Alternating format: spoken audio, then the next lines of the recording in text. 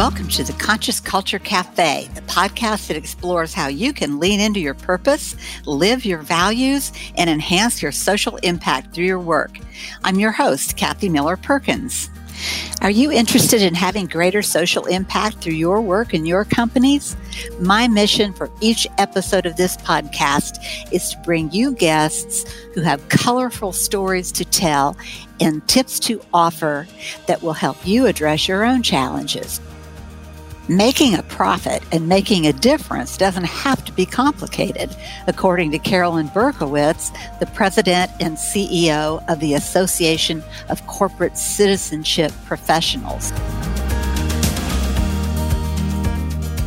In every case, it is about both how a company makes its money and how a company spends its money in ways that support the sustainability of both the earth and society. Perhaps companies don't prioritize citizenship because they either think it's too hard or too expensive. I don't think it has to be either of those things to get started.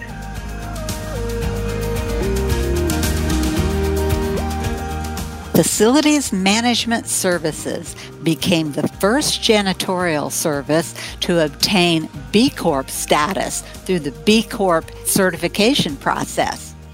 The head of the company, Scott Collins, is here to tell us how he did that.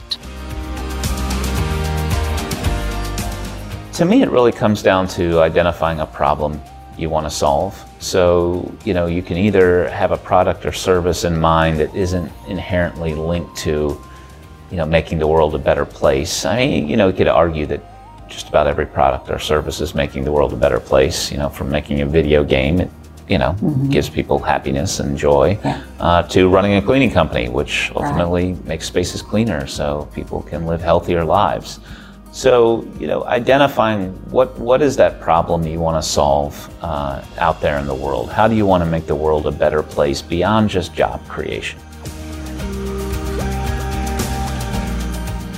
Brian DeLottenville, the CEO of Benevity, talks about the importance of culture as a strategic lever. In every working environment I've had is constructive disruption. It's hard to get people engaged around a message of incrementalism. So having a vision and articulating it and then building a culture that supports it in an authentic and consistent and top-down, bottom-up sort of way is probably as important as the vision itself.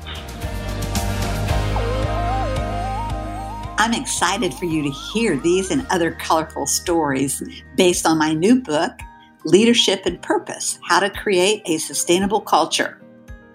You can find out more about this podcast by visiting our website, www.millerconsultants.com. You'll find these podcasts on Apple Podcasts and all your favorite listening platforms. Please review and rate this podcast and let me know what you think.